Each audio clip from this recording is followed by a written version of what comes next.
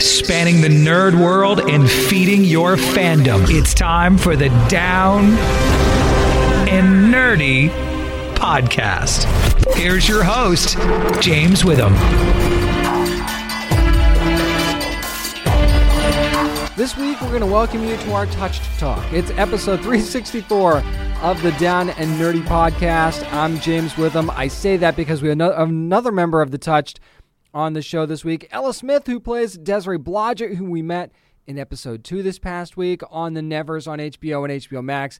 And yeah, you know that she gets people to talk a lot about what's going on in their minds, so we'll go ahead and talk to her about what's in hers and about what's going on with Desiree and what's going on with the show heading into this big third episode. I do want to let you know, though, I'm not going to review Mortal Kombat this week. Going to do it next week so we can do it full of spoilers. But we're going to go spoiler-free with our review of The Falcon and the Winter Soldier, also Shadow and Bones, first season from Netflix. There's some great nerd news to talk about this week. This week's show also brought to you in part by Realm. They have another amazing new original series called Memory Lane I want to tell you all about, but let's go back to the world of the Nevers. Up next, my interview with Ella Smith. Let's talk Desiree. Up next on the Down and Nerdy podcast. This is Audrey Esparza from Blind Spot on NBC, and you are listening to the Down and Nerdy podcast. Of course, we've been talking a lot about the Nevers, and for a good reason. Every Sunday, we're watching just like you are on HBO and HBO Max, and one of the most interesting characters to debut in the second episode had to be Desiree Blodgett. So how could I not get the wonderful Ella Smith on here to talk about that? Ella, how you doing? Hi, James. Thank you so much for having me. I'm very well, thank you. Ella, when I first met Desiree, I felt like her personality just jumped right out at me. So how much fun was it to play this character? The most fun I've ever had playing any character ever, and probably ever will. Stop and really enjoy yourself when you're in a job like this, because Desiree is so full of wit and humor, and she's naughty and she misbehaves, and she's not quite as worried as the rest of the orphans are. She's just sort of semi-retired, had a great innings, and trying just to look after her dear son, little Nigel, who's 6 years old. I love how you said semi-retired. That cracks me up. I love that. I guess you kind of is. I mean, high-class prostitutes in those days, once you were past it, you were really past it. You had to be very good early on, and if you didn't die of syphilis or some such, then you did very well, and you couldn't retire. Yeah, and she did do very well. If she lived to tell the tale, that's all that really matters. Yeah, exactly. I'm proud of her. So, Ella, people might think I'm exaggerating when I say this, but I think that Desiree's ability might be the most dangerous, not to her, but to everybody else, among all of the Touch that we've met so far. So how do you feel about what she's able to do? I feel like it has such potential as the story unwinds, as secrets are unraveling. There are some moments where you just think, well, Desiree could just turn up and solve this episode in 2 minutes, and then we wouldn't have any episode left. Right, exactly. I felt that way once or twice, yeah. Yeah, but as with anyone's powers, the Touch, they have a positive and a negative to them. And Desiree hearing everyone's secrets all the time has an emotional impact on her, because it's exhausting. Think of it as like the confessional Catholic priest role, but also in terms of when people really are keeping dangerous secrets, she's the one weapon you want around.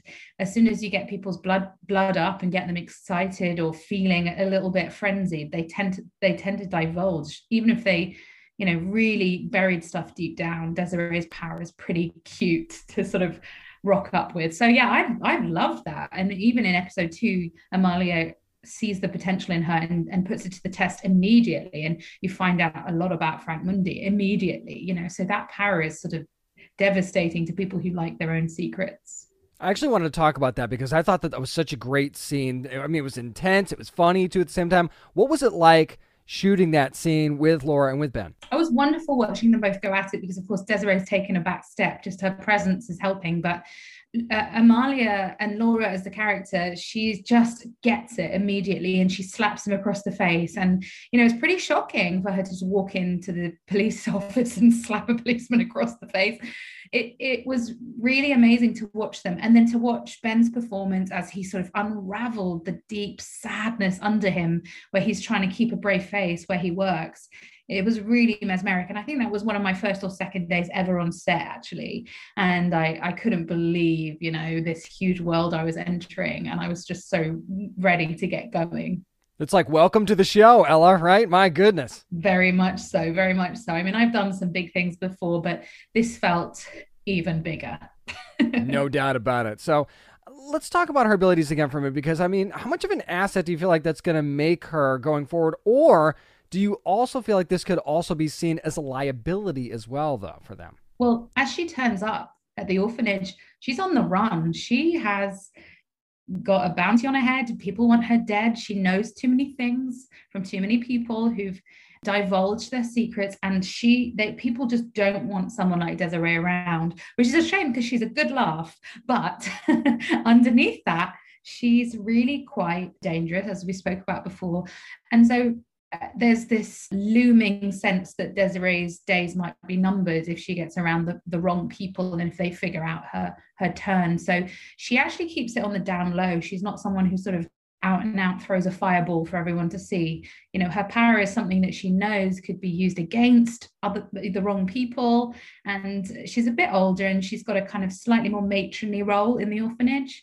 Just staying out of trouble is her main aim at this point. I actually want to talk about that dynamic in the orphanage here for a minute. First, we're talking to Ella Smith, who of course plays Desiree on The Nevers, which you can watch every Sunday night at 9 o'clock on HBO and on HBO Max. Because the orphanage, to me, there's so many different dynamics in there with so many different ladies. So which of the ladies do you actually feel like Desiree is going to get along with the most? Oh, that's tricky. Well, she's fun. So she likes witty banter, but she also really takes on a slightly motherly role, because Amalia, as much as she is the kind of head figure, there's nothing motherly about her.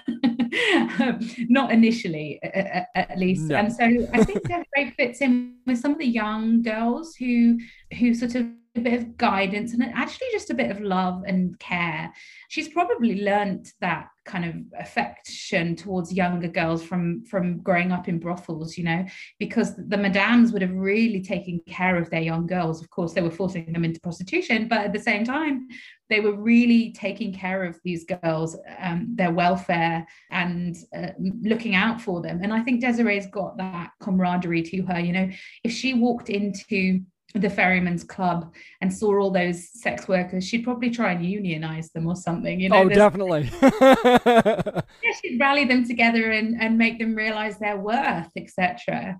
So that's how I see her in the orphanage. But also she has a really vital desire to keep her son Nigel, who's only 6 and he doesn't speak, as safe as possible.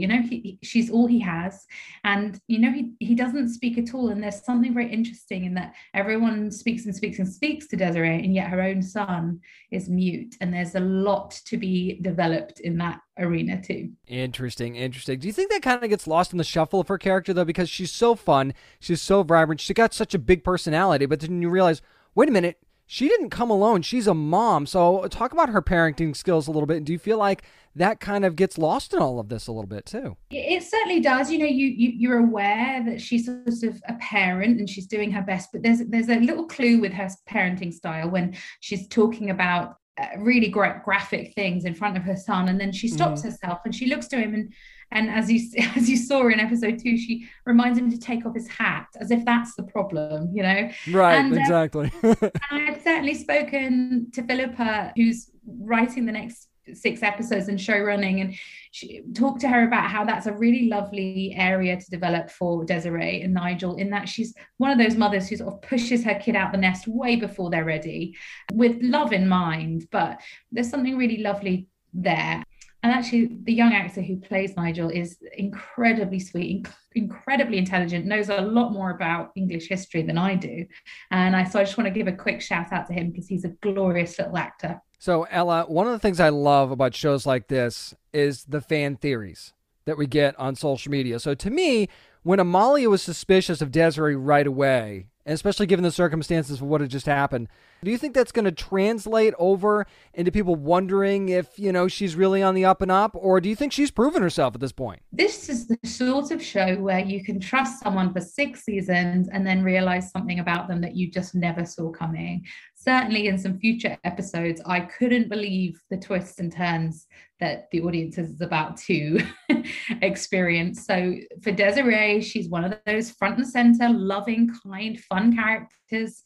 And yet who hasn't got secrets? So I would just say, as the show is called, never say never. No doubt about that. So Ella, before I let you go, this upcoming 3rd episode is a really, really big one. Obviously, we can't say why, but there's a lot that happens in this 3rd episode. So let's do this. What was your reaction when you read the script for episode 3? And did you guys were you able to read that script together at all? Was it like a table read, or was it one of those things where you kind of discovered it individually? No, we did read, but we had the scripts a little bit before so we could prep. But the table read obviously is a huge room with everyone head of HBO there, and everyone's listening out to this story unfold. I just, without saying too much about episode 3, it just shows that every time the touched take a step forward, they end up 3 steps back because of various forces around them. But at the same time, it strengthens their resolve and their core strength and their love for each other and their mission.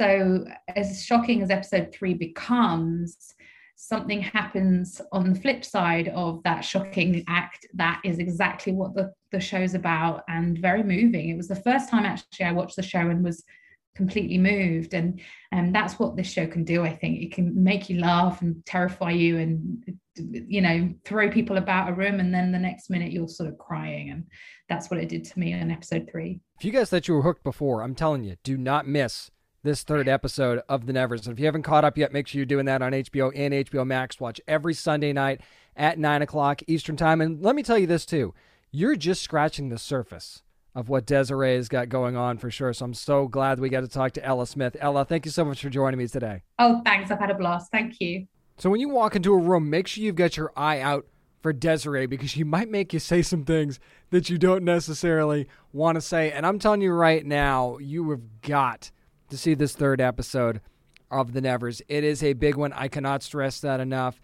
And it's just going to be so much fun to see what Desiree has going on for the rest of the season as well. Thanks again to Ella Smith for joining me this week to talk about The Nevers from HBO and HBO Max every Sunday night at 9 o'clock. Up next, how about we talk about another big show dropping that actually dropped today, the season 1 finale of The Falcon and the Winter Soldier. We'll go spoiler-free with our review next on the Down and Nerdy Podcast. Hi, this is Wynn Everett, and I'm from Marvel's Agent Carter, and you're listening to the Down and Nerdy Podcast.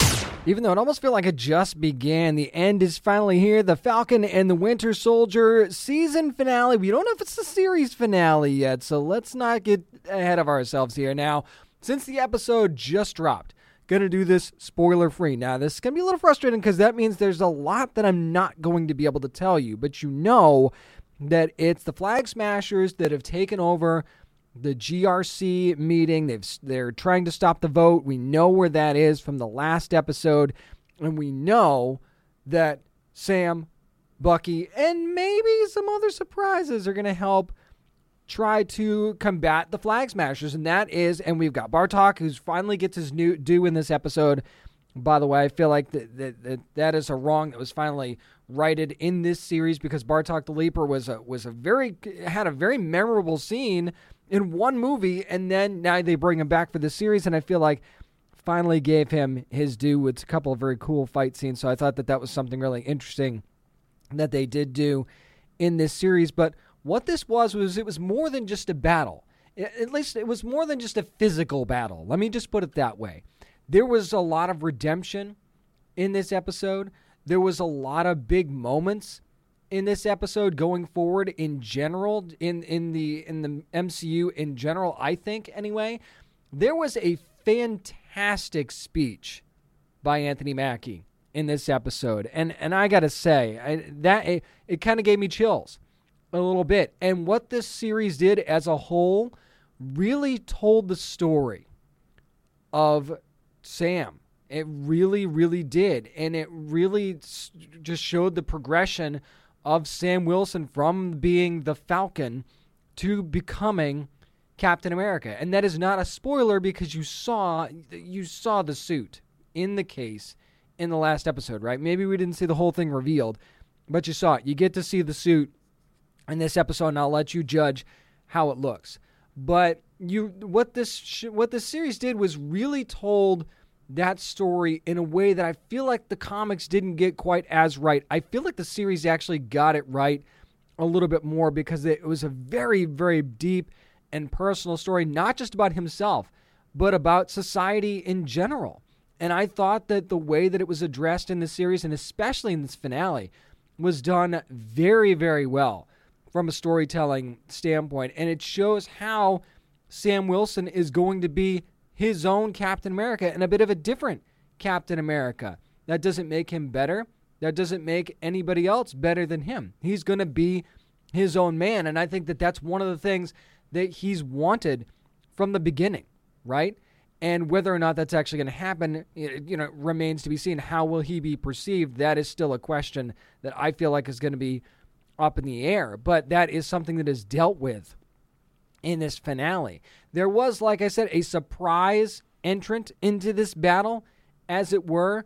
And I got to say, without really telling you who it was, that what they did with this character in a moment that they gave this character, and trust me, when you watch the episode, you'll know what I'm talking about. There was a crossroads for this particular character where it could have gone one way or the other. It's like you need to choose who you want to be. And this person did that. And I thought it was really, really an interesting choice. And then we get to see the aftermath of that choice as well. And again, the birth possibly of a new character. Maybe possibly a name that we've been talking about for a while from the comics that will now finally be a part of this universe. We also get to see Bucky's story come full circle as well. And it's one of those things where you've been waiting for this to happen for him, and I won't tell you how it unfolds. You probably kind of get. This is one of those predictable ones, I think. You kind of saw where this was going if you're really paying attention to the show, and the moment that he gets is a really, really cool one. Everybody gets their due in this episode, which I think is really, really neat. No character that you really were paying attention to in this series gets left out, and I really, really like that. Even when it comes to the Flag Smashers and Carly and everything, nobody gets left out in having their moment in this episode. There's also something really cool that happens with Isaiah Bradley in this story, and it's funny because I saw these reports where the producers and directors are saying, you're going to cry when you watch this episode, and I'm like, I'm not going to cry. This isn't going to happen, but there's a moment in this episode I definitely teared up. The tears did not flow, but they were definitely there welling up for sure. There are some emotional moments in this episode, and you do get to find out who the power broker is too, by the way. I can't tell you who it is. I was surprised.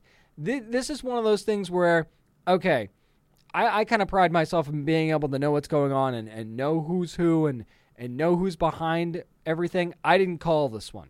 I did not call this one. If you did, bravo for you. When you find out who the power broker is, I think you're going to be surprised. And I think it's a very, very interesting plot point going forward. And it opens the door. The door's open for a season 2 if they want one. I'll just put it that way. If they want a season 2 of what the show is going to be called, if they have a season 2, and I won't reveal that either, but if they wanted a season 2 involving these characters, the stage is set for that. Or if they wanted to do a spin-off series, actually, the stage is set for that, I think, as well. So I got to tell you, the way that this story was structured from start to finish, this definitely felt like a Marvel Cinematic Universe, Marvel Studios type of project, whereas WandaVision, again, was just so different. This one felt like that big, long-form movie that Marvel Studios has been known for. And I got to say, I thought it was very, very well done. I thought they tackled not just the issues for the individual characters that they were dealing with, that I think that we as fans were looking for closure for some of these characters, or we were looking to find out what their future was going to be. I think they addressed that really well. They brought in the new characters really well. I have to say Wyatt Russell was fantastic in this series. And of course, I think that Anthony Mackie was fantastic as well. Sebastian Stan does a wonderful job. There were so many good individual performances in this, and again, I really think that this not only stood alone as a good story, but also set the stage for some possible things to come as well. So a very, very impactful, important, and very well-structured first season of The Falcon and the Winter Soldier. I think you are really going to dig this finale. You're not going to walk away disappointed. Make sure you stick around, though. There is an end credit scene in this, so do not stop after that final scene. Make sure you're watching the credits. That credit scene is going to matter, I promise you, on that. This week, the Down and Nerdy podcast, once again, brought to you in part by Realm, creating original fiction podcasts, including official continuations of very popular franchises. But I want to talk about an original series that they have that just came out this week called Memory Lane. It's actually from the writer of Pretty Little Liars, who is Sarah Shepard. Now, basically, it's a story of Alex Bryan, who's looking for answers from her mother, Cassie, so they actually decide, let's participate in this implanted memories thing and help their estranged relationship, and maybe Alex will be able to find out who her father is, and that's kind of where things start to go. Think Black Mirror, think Inception, something in that vein, but rather than me tell you, why don't you go ahead and check out the trailer right now for Memory Lane from Realm. For years, I've been trying to get my mom to talk about her past. This study might reveal things I've always wanted to know. About her, about my dad, about me. The hope is that you and your mother have similar enough brains for the memories to transfer smoothly. As Cassie might have mentioned, she selected a series of memories from when she was pregnant with you that she wants to pass on. I want answers about my mother's past, yes. But I can't help worrying that I won't like what I find. After all, it's not like I don't have ghosts of my own. A memory. Please. Maybe this is what she's been running from all this time. The terrible thing that happened to her. Someone tried to kill her. One way or another, I'm getting answers.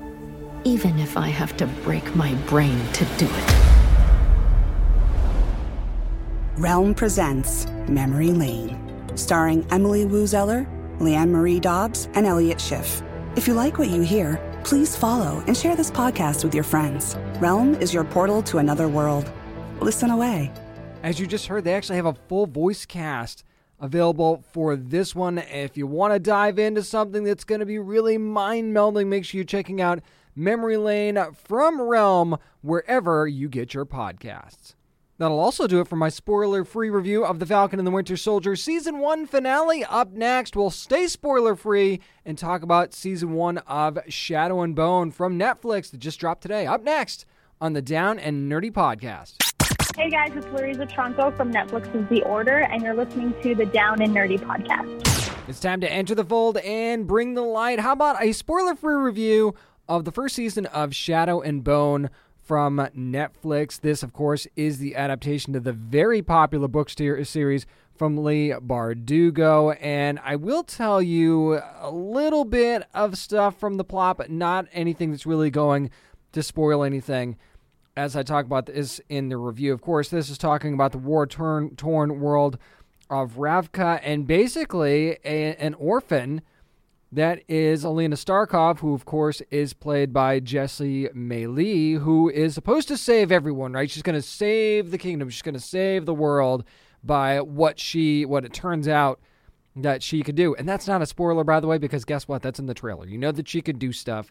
You know that she can summon this light. That's not a secret, okay? But here is the secret to this whole story. You see the trailer, and you see that there are definitely many members of this cast. And I will say this, that there are actually a few different stories going on here at the same time that eventually do converge, by the way, because that's something that you'd expect in any series, right? But here's the thing. With such an ensemble cast and these different stories going on, anytime you have a show like this branch off to a different part of the story, sometimes you feel like, okay, well, I wish they hadn't done that. I really want to stick with this, or I really wish everything was contained. Well, guess what? Every story that they kind of branch off to is interesting in its own way. But at the same time, you can see this whole time how these things will eventually come together. You've actually got one story that involves one group with Kaz, and you've also got Inej, and you've also got Jesper, and they are a fun group. They're like the heist group. They're the planning group. They've got all these different missions that they go on, and there's a means to an end for that. And by the way, Inej's story just keeps on just revealing itself throughout this first season. I really, really love what Mitra Suman does with this character. It's absolutely incredible. And I got to tell you, Freddie Carter's Kaz is an infectious personality, dude. I can tell you that right now. I really, really enjoyed that dynamic. And Jesper, too, was just fun. Kate Young did such a great job with that role. And I'm not even talking about the main characters yet, because when you're dealing with Alina, and you understand how she gets drawn in by this too, right? That's the thing that you see, how she could reach the point that she reaches in this first season. And then what ends up happening, one of the big spoilers of the first season, there's a big reveal towards the middle of the season, and then she's got to make a whole different set of decisions. So it's just very, very interesting how she keeps getting pushed and pulled. And then, of course, you've got her relationship with General Kerrigan, who's played by Ben Barnes, and also Mal, who she grew up with as an orphan as a child. And, there's definitely a romantic aspect to the series here. I mean, it is a young adult series. You can understand that. So, yeah, there is a little bit of I don't necessarily want to call it a love triangle, but there's definitely some romantic undertones going on here. And it certainly complicates the story, but not in a way that, if that's something that steers you away from young adult series, and I understand if that's the case, that is not a huge focus of this show, to be honest. It's there, and it definitely plays a factor, obviously, because of the interpersonal relationships and how it affects them, but at the same time, it is not the main crux of the story, because really what this is it's a very rich fantasy world. It's an interesting story that doesn't get bogged down by its parts. Basically, it doesn't focus as much on the sum of the parts as it does the parts. There's that big story is always there, the main story, but at the same time, you've also got these different aspects of the story that are interesting on their own, and then when they come together, you're like, okay, cool. But at the same time, I still feel like they could have survived on their own as well. And you've got all these amazing secondary characters too, like Braghara, who plays a very interesting role in this first season. She's kind of the one that trains all of the Grisha that come to the castle. And then you've also got the rich people that don't really know what's going on, and they just think, oh, everything's going to be fine. We've got our sun summoner now, and this world, everything is just going to be fine. We trust everybody. We just have no idea what's going on. And then, of course, you've also got these people who just don't trust the Grisha at all, and you'd expect that, right? You're always going to have this certain subsection of any population that just doesn't trust the people with abilities, right? So then there's that. There's also mythical creatures involved here and how they play a role in this whole thing. And you're thinking, man, this is a lot.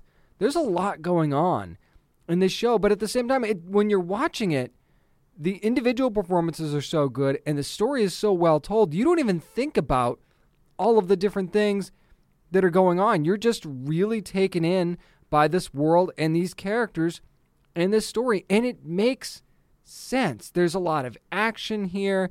There's a lot of great interpersonal relationships here. There's a lot of fun to be had as well. And it seems like every character's role is clearly defined, and every character's role matters for what it is set out to do. There's also societal impacts. You've got a war going on here. So there's also going to be a little bit of politics involved. So it really does have something for everybody. So I got to tell you, I was really surprised at how good Shadow and Bone really was. I was expecting to like it, and I was really surprised at how good it was and how well it was constructed. Probably not since the Hunger Games have they really put together a really good young adult story that just does such a good job at managing its characters, managing each little part of its story, and putting it together in a way that really, really makes an impact. And I'm just talking about the first season too, by the way. I am almost positive that this is one of those stories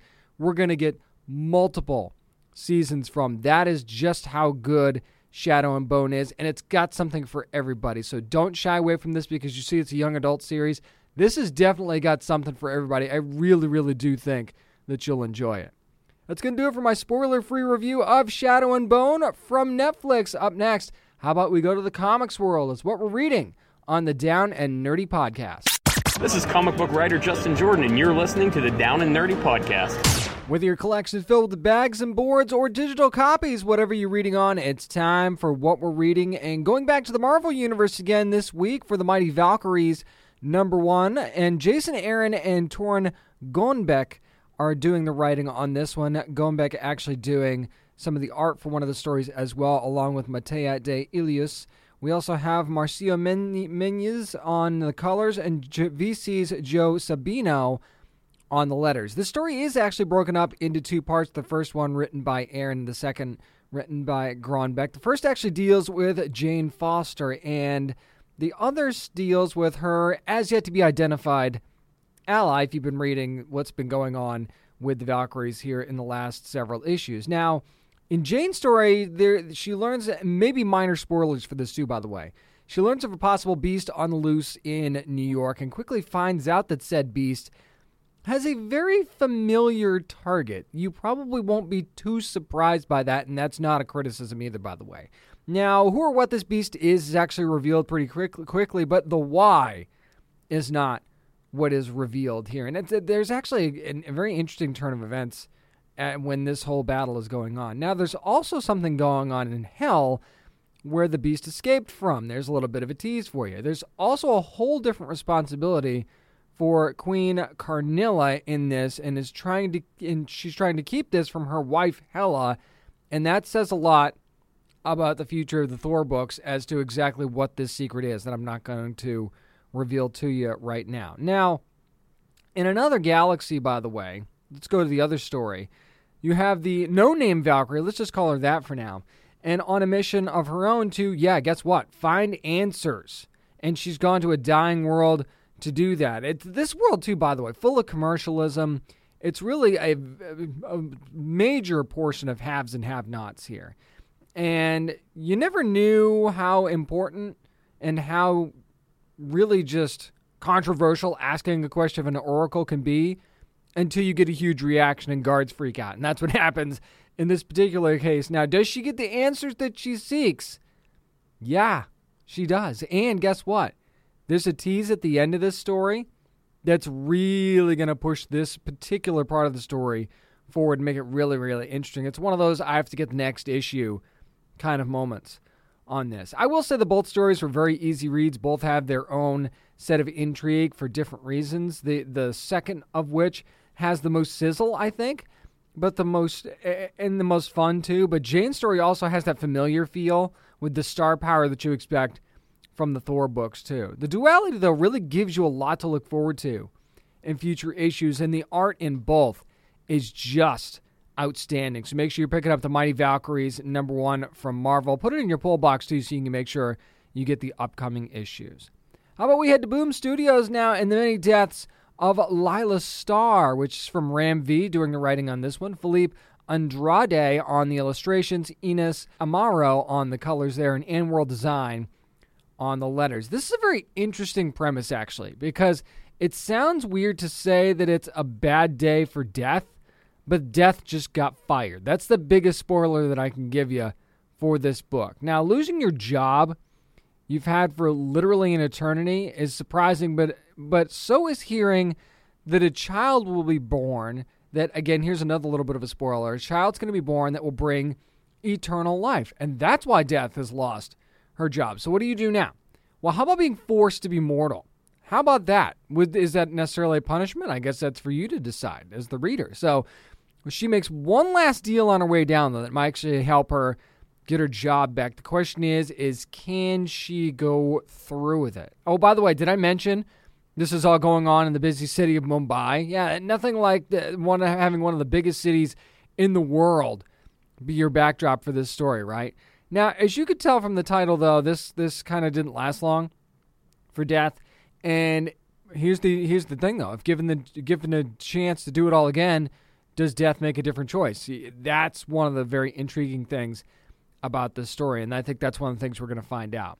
Very unique premise here, by the way, as the story unfolds. I kind of really only scratched the surface of what you see in this first issue, and it could very well be an interesting commentary, too, by the way, on the subject of immortality, because this book definitely touches on that in the very beginning, and the fragility of life, too, by the way. If I'm really going to dig deep here, I think that it kind of works on both themes at the same time in an interesting way. Hey, there's even a friendly ghost to add a bit of charm to the book as well. Seriously, I think you'll enjoy that. The art's good, but it's really, though, the colors, I think, that makes this book really sing and stand out, set the mood. I think the Inés Amaro does a fantastic job of just bringing the life into this book in a very, very unique way. I'm interested to see where this one's going to go. I think Ram V's got something going here. The Many Deaths of Lila Starr from Boom Studios. I'm looking forward to seeing what's ahead in issue 2. That's going to do it for what we're reading. Up next, we'll tackle the nerd news of the past week. I'm James Witham, and this is the Down and Nerdy Podcast. This is Joe Henderson, showrunner for Lucifer, and you're listening to the Down and Nerdy Podcast.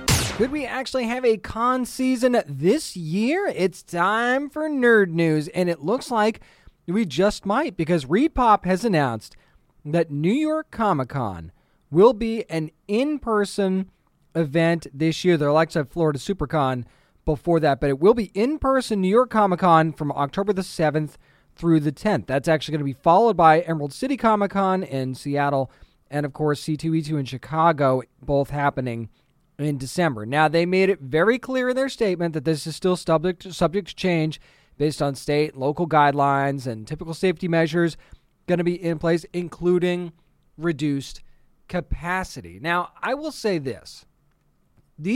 Of course, this is happening in October. Here we sit in April. That is 6 months from now, and I'm not going to get into the whole how many vaccines are going to be given and how long people are going to be vaccinated. I'm not going to get into any of that stuff. And we can't get into, whether or not there's going to be waves of new waves and variants and all these things. All we can look at is the information we're given, and you have to ask yourself, this is an individual question, I think. Are you ready to go back to a convention? Because I think the fans that I've talked to are ready. They're ready to go. They're ready to at least give it a shot at trying to go back to a convention. You might not be able to hug anybody, give them a high five. You might have to keep your distance in the lines that you would typically stand in. Maybe the lines won't be as bad because there's going to be reduced capacity. Who knows? The only way we can know for sure what an event is going to look like at reduced capacity is if you go and give it a shot. Now, here's the reason that I think this will actually be different from what San Diego Comic-Con, or Comic-Con International folks are going to try to do on Thanksgiving weekend for their SDCC Light. Let's just call it that. It's not going to be Comic-Con. It's going to be Comic-Con Light for them in November. This is going to be New York Comic-Con, period. And this is going to be happening in October. Now, they could still suffer the same pitfalls, right? Are they going to be able to get studios and big companies to go along with this in October? Is it going to be a worthwhile thing for them? This is going to be a full-on New York Comic-Con event, but will they be able to put on the big event that fans will expect at that point in October? Maybe, maybe not. Do we have a better shot in December of that with C2E2 or ECCC? Maybe. That might be a little bit more of a... But again, there's a giant question mark attached to all of this. But because ReedPop is going to try and put on these events business as usual, but just reduce capacity, and they're not just trying to cram something in like Comic-Con International is doing, this might have a chance at working. And I'm very curious to see who will be that first big name that's attached. And by big name, I mean like Marvel, Warner Brothers, something like that. Who's going to be the first big studio that says, yes, not only are we going, we're bringing talent? Because fans are going to want that. Fans want to see their favorite stars. They want to see their favorite comic book creators and things like that. That is one of the reasons you go to cons. Sure, it's cosplay, and there's plenty of other reasons to go to cons and to support vendors. I get that. But big cons like this are for big stars, and I'm just curious to see what big stars are actually going to feel comfortable attending a convention right now. So I think that is something that definitely has to be looked at and considered. How about a little quick trailer talk? A couple of Marvel trailers that came out this week. We'll start with Shang-Chi and the Legend of the Ten Rings, which we're going to be able to see in theaters on September the 3rd. Now, I got to say, this is just a small sneak peek of what we're going to see action-wise in this movie. And we've already been promised by Kevin Feige and some others that this is going to be the most action-packed, as far as action goes, Marvel movie to date. And I think by action, I think they mean like fight scenes and things like that. I still think Daredevil is at the top of that list, and I'm including movies in that as far as just, bare-knuckle fight scenes and things like that. I think that's the bar for me. But it looks like Shang-Chi is going to be able to hit that bar. And did we actually see Razor Fist in this trailer? Because I think that we did, and I'm super, super excited about that. But you get to see that, he's supposed to, go stand at his master's side and fulfill his destiny. But, there's no destiny fulfilling here. He wants to continue to live his life the way he wants to live it. And apparently that is a huge problem, and that is going to be having bad guys coming at him one right after the other until this is solved. And then, of course, we don't get to get in a whole lot to the mystery of the Ten Rings in this trailer, so it'll be interesting to see how that unfolds, not just in the movie, but in the trailers that are upcoming. But Simu Liu looks amazing in the part, and there's actually a lightheartedness to this movie as well. It looks like there's going to be, some typical Marvel humor in there as well. So, hey, September the 3rd, I think it's going to be really interesting. And they've got the reshoots apparently coming up in LA here pretty soon to add a little bit more to it. So maybe that'll delay it. Maybe we won't have to keep an eye on this release date. But I'm really looking forward to seeing what Shang-Chi and the Legend of the Ten Rings has to offer. But you want to talk about humor? How about Hulu's Marvel's MODOK, which is going to be coming out on May the 21st. It's kind of a stop motion type of show, actually. So it's not necessarily an animated series.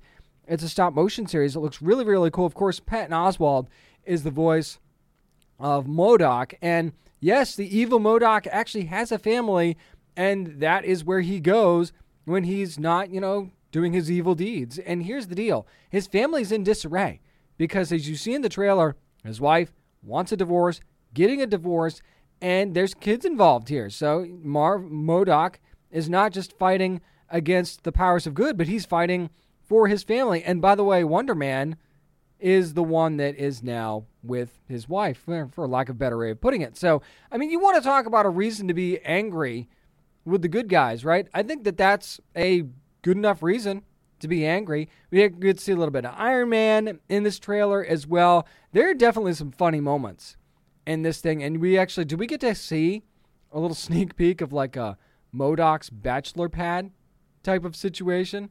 I think it looks like it's going to be really, really funny. It's going to be something that's very, very different from Marvel for sure. We don't really get a whole lot of adult animation from Marvel. The only thing that's super adult from Marvel has been Deadpool so far.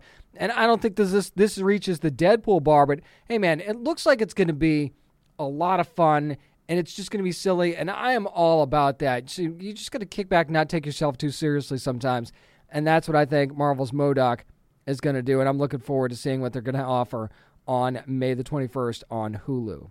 So Emilia Clarke made some headlines this week, didn't she? Let's start with, again, the Marvel world and the fact that the reports from, I think it was Variety, yes, that actually said that she's going to be joining Marvel's Secret Invasion series on Disney+. Of course, she'll be joining Samuel L. Jackson and Ben Mendelsohn.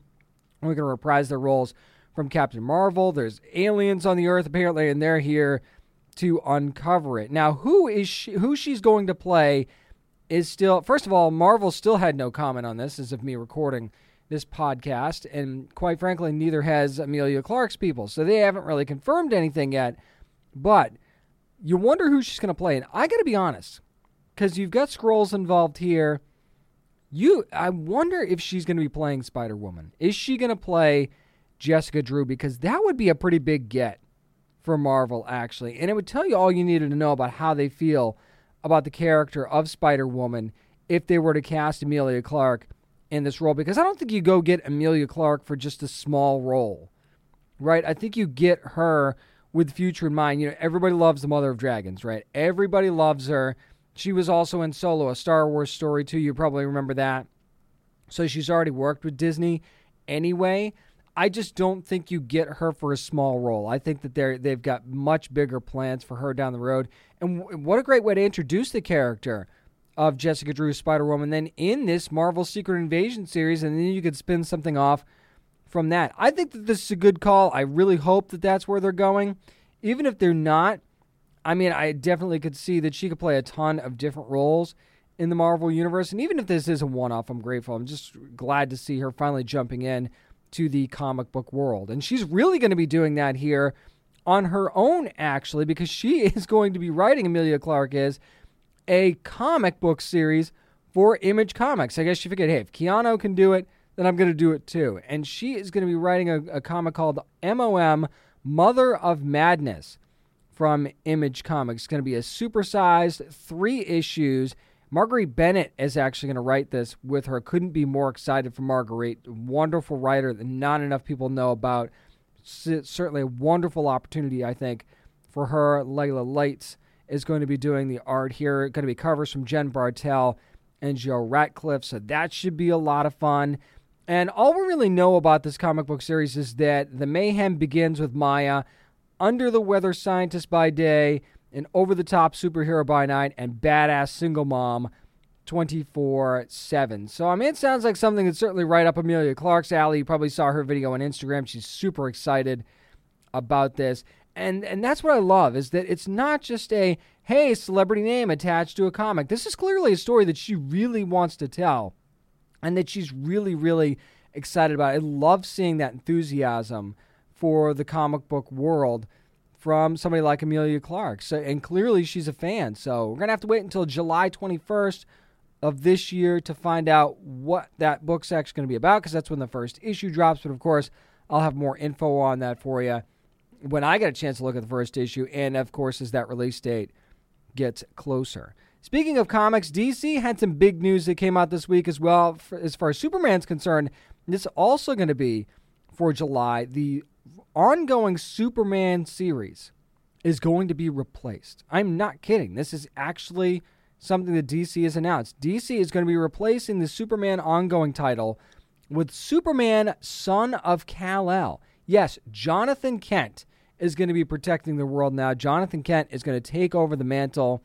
of Superman from his dad beginning on July the 13th. And Tom Taylor, by the way, going to be writing this with art from John Tim. So not too shabby there. And if Tom Taylor, I've said this before, if Tom Taylor's attached, I'm interested, because he just has a way of bringing these unique and cool angles to these stories. And we've already seen Jonathan Kent getting his fair share of adventures, whether it be with Damian or somewhere else. He's been a hero plenty. Now he's all grown up, is going to be taking the cape from his dad and kind of carrying on the family legacy. And I'm sure that will be part of what the story is going to be about. But that's not where it ends, because remember, you got Tom King writing Supergirl, Woman of Tomorrow in that same month. So that's going to be a Supergirl limited series. You got Philip Kennedy Johnson, who's going to be taking Action Comics over on issue 1033, and that will be a Clark Kent story, by the way, so it's not like you can't get your Clark Kent fix in this same month. And then you've got Grant Morrison taking on Superman and the Authority, and that's going to be about freeing prisoners from Warworld and other things like that. And again, a Clark Kent story. So it's not like you're completely replacing Clark Kent and just forgetting that he exists.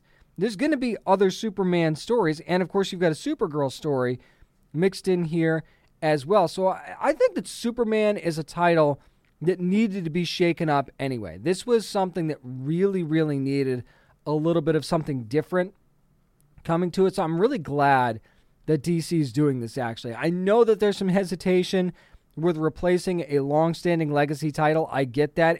I don't think it's going to go away forever. Obviously, they'll bring back a Superman #1 at some point. But I think that Jonathan Kent is a character that's built up enough popularity and built up enough credibility to be able to take this mantle. Plus, he's taking this mantle from his father. He's carrying on the family legacy. It's not like you're bringing in some random character to be Superman. This is part of his family legacy. How could you not be okay with this? Clark Kent can't be Superman forever. Maybe he doesn't want to be Superman forever. Maybe we'll find out what those circumstances are here coming up, in him maybe not being Superman anymore. So I'm interested to see where this is going. I think good for DC for taking this chance. And with Tom Taylor, I think that is really, really smart. That's going to do it for this week's edition of the Down and Nerdy podcast. Again, thanks to Ella Smith for joining me this week to talk about The Nevers. And make sure you're watching every Sunday night at 9 o'clock Eastern Time on HBO and HBO Max. Also, make sure you're checking out Realm's new series, Memory Lane, wherever you get your podcasts. Sounds like that's going to be an amazing one as well. Find out more from us, though, definitely. downandnerdypodcast.com. Also, follow along on social media at downandnerdy757 on Twitter and Instagram, and at downandnerdy on Facebook. Big announcement coming in the next week or so. Can't wait to share with you about something that's going to be expanding here from the Down and Nerdy podcast. But remember, you never have to apologize for being a nerd, so let your fan flag fly and be good to your fellow nerds.